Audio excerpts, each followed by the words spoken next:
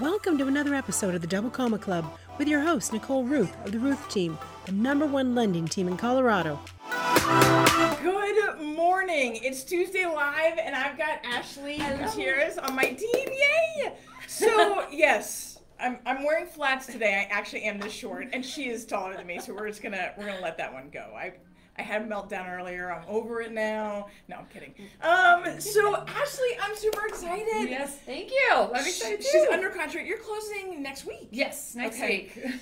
So here's the thing we've been talking about. We did a Facebook post. I did that over the weekend. It got shared almost 25 times. It's more than that now. Is it more than that? Oh yeah, closer to 35. So talking about the fact that renting is cheaper. In fact, it's under $1,800. It's like $1,729 is the average for a 1 and 2 bedroom apartment per apartment list. Now I know there's been headlines that the average rent in Denver has gone over $2,000. So it really just depends on what survey you're looking at.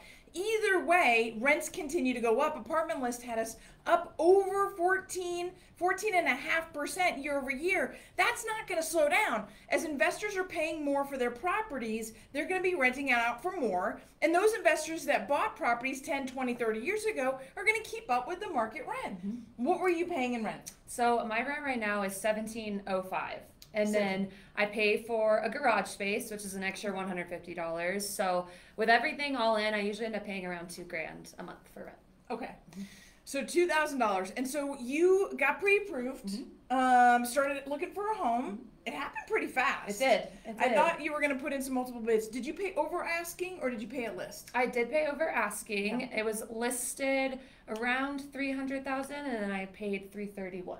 You paid in $331,000, and the appraisal came in $333,000. At $333,000. Yeah. We are seeing that more and more. In fact, we'll have May's numbers. Nope, we're in June. We'll have June's numbers here next week, along with the DMAR Market Trends Report numbers. Next week's going to be a big week. It's going to be a short week.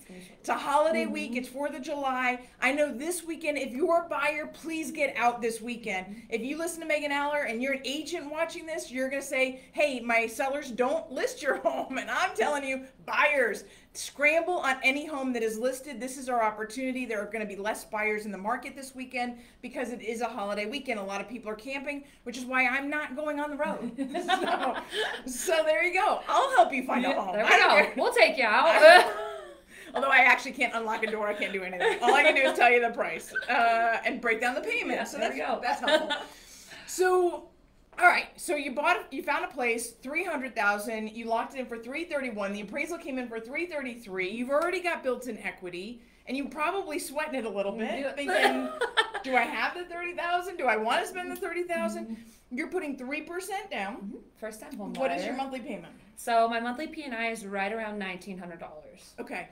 $1,900, but then you're only putting 3% down. Yes. So you got mortgage insurance. It's a condo, and you got HOA. Yep. And you got taxes and insurance. So, break that down for us. So all in, so like I said, monthly P&I right around $1,900. Mortgage insurance, $123-ish. Taxes and interest. What is it? Taxes and insurance. Insurance. Right. Still learning. I'm in marketing, you guys. Yeah. $175, okay. And then HOA is a little pricey, $326. Okay. So all in $2,500. $2,500. What did you just say you were paying for rent? $2,000. So it's more. It's more, but you guys, as Nicole talks about all the time, I'm paying myself now. I'm paying for my wealth and my future rather than my landlord's wealth. So that's the biggest thing for me. And we're going to refinance later, so it's fine. The rates are going to drop. I mean, we don't know how much and from what point. I mean, that's the crystal ball part that's still cloudy. We all think we're headed into a recession, but what does that mean? How long will it last? The average recession is 15 months. This one will probably be a lot shorter and also a lot less deep. It's really going to be a jobs loss recession based on technology, real estate, mortgage. We're seeing layoffs. We're going to see more layoffs. Regretfully, we're going to see a lot of layoffs in the same group and demographics that saw the pain during the pandemic recession, because we know that that's where we're going to start paring down and then we'll boost back up again. So during that brief period of time, if rates even drop 0.5 point, 1%, why wouldn't you refinance for the next 30 years? And you will. I will. And I'll help you. Yes. Nicole's going to come knocking on my door and tell me when. Ashley. I will. So we've got a lot of our team out there looking at buying homes right now, and we've had a lot of our team purchase homes because we continue to talk about the fact that rent pays the roof over your head. It's a good expense. It's an expense that everyone hopefully has, because that means you're not homeless, that you have a payment for a roof over your head. You've given, or you've created, stability and security in your home, right? In that sense, right. In the now. In the now. Is what I feel like rent does. It gives you stability as of right now. But if you are looking to create stability in your future, and me being, I'm barely a millennial, so I wish I would have known all of this a lot sooner. So I'm very grateful to have come to work for Nicole and learned all of this, because now I feel like I'm taking a big step forward to bettering my future. So you're barely a millennial. How old are you? I'm 26. And you wish I knew this sooner. And I wish I knew this sooner. Okay. I get teased all the time that I'm barely a millennial, so whatever.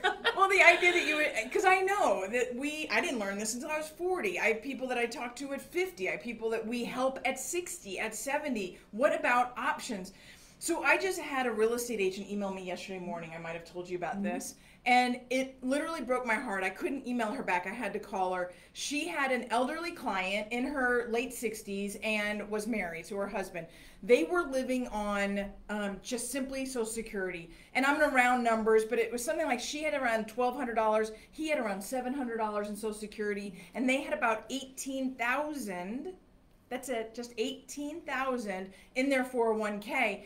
And they've been renting, and their rent was going up, and they couldn't afford it anymore. So they were looking at, what does buying look like with $18,000 and only, what is that, $2,000 a monthly income from Social Security? Now I can gross up Social Security, but my answer, I spent time. What can we do? You know what the answer was? Renting in a cheaper area. Like, that's all I've got. Real estate gives you options. If you had hit 62 or 68 or 70 and you at least had a home and you had some equity, and my gosh, if you'd owned that home for the last couple of years, you have a lot of equity. Now I've got options. And when I started, that was my whole thing. And my long-term goal is to use this property as an investment, but I know as an investment property, so this will hopefully be my first one.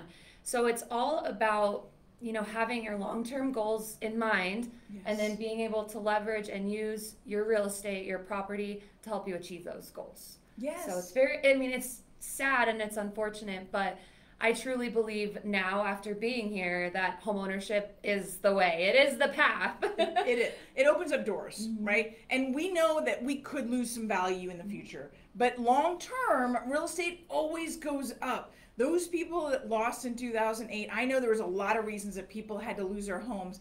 There is no judgment here. But the people that had to sell or lost their homes are the people that lost the opportunity, because those that didn't, that held on with everything that they have homes today worth over 123% more than it was at the height in 2005 before the drop.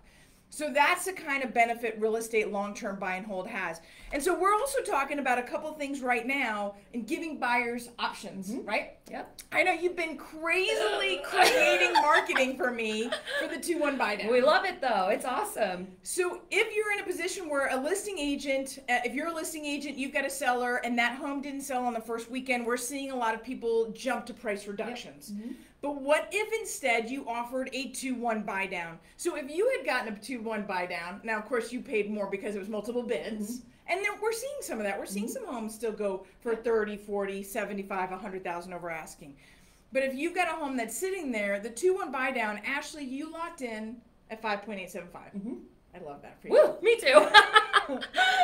So had she been able to do a 2-1 buy down with that same purchase price, she would have been able to benefit substantially. At 3.875 for year one, her payment, her P&I, would have gone from $1,899 to $1,556. That's a $340 a month difference. You talk about a game changer. She could have used that towards investing in something else, but not cryptocurrency. Right? No. Okay. I wouldn't even know where to begin, Nicole. I keep bringing it up, but I don't want to talk about it. I'm just like, all right. So, but you could have invested in something else. You could fully have furnished and taken care of your home and had it set up and not had to worry about doing that later, or put it on credit cards, right? So those are about options. Instead, if she had gotten a 3% price reduction, which she didn't, she paid $30,000 over. If she had gotten a 3% price reduction, you would have saved $57 a month. What would that have bought you? Comcast. There you go. Wi-Fi, maybe. Maybe. Not my Wi-Fi. Mine's like over $100. I don't know what you're doing. So there are creative options. We're getting clear to closes very quickly. In fact, we're closing in as little as 8 to 10 days. We're doing pre-approvals. We've got the lock and shop. We've got the ability to make sure that you get set up for the best and most opportune advantage for when you find the home. Because the opportunity is in owning, not renting. It's in owning, people. I don't know how many times we need to say it, but I'm going to get out the gavel. Guys, don't let us do lives together. Chaos. Next time I'm wearing my heels, I don't care what you say. Stop! You're flat from now on. All right, you guys have a great rest of your day. It's always a pleasure to hang out. Really special to have you with me today. Thank you. And if you want to check out your numbers, you want to look at buying, I want to start serving you. We want to go to work. Give us a call. Talk to you then. Bye, guys. You've been listening to the Double Comma Club. Never miss an episode. Subscribe at thedoublecomaclub.com to hear more success stories and to get free tips on how you can get on the path to becoming a millionaire through real estate at any age. Remember, visit thedoublecomaclub.com and subscribe.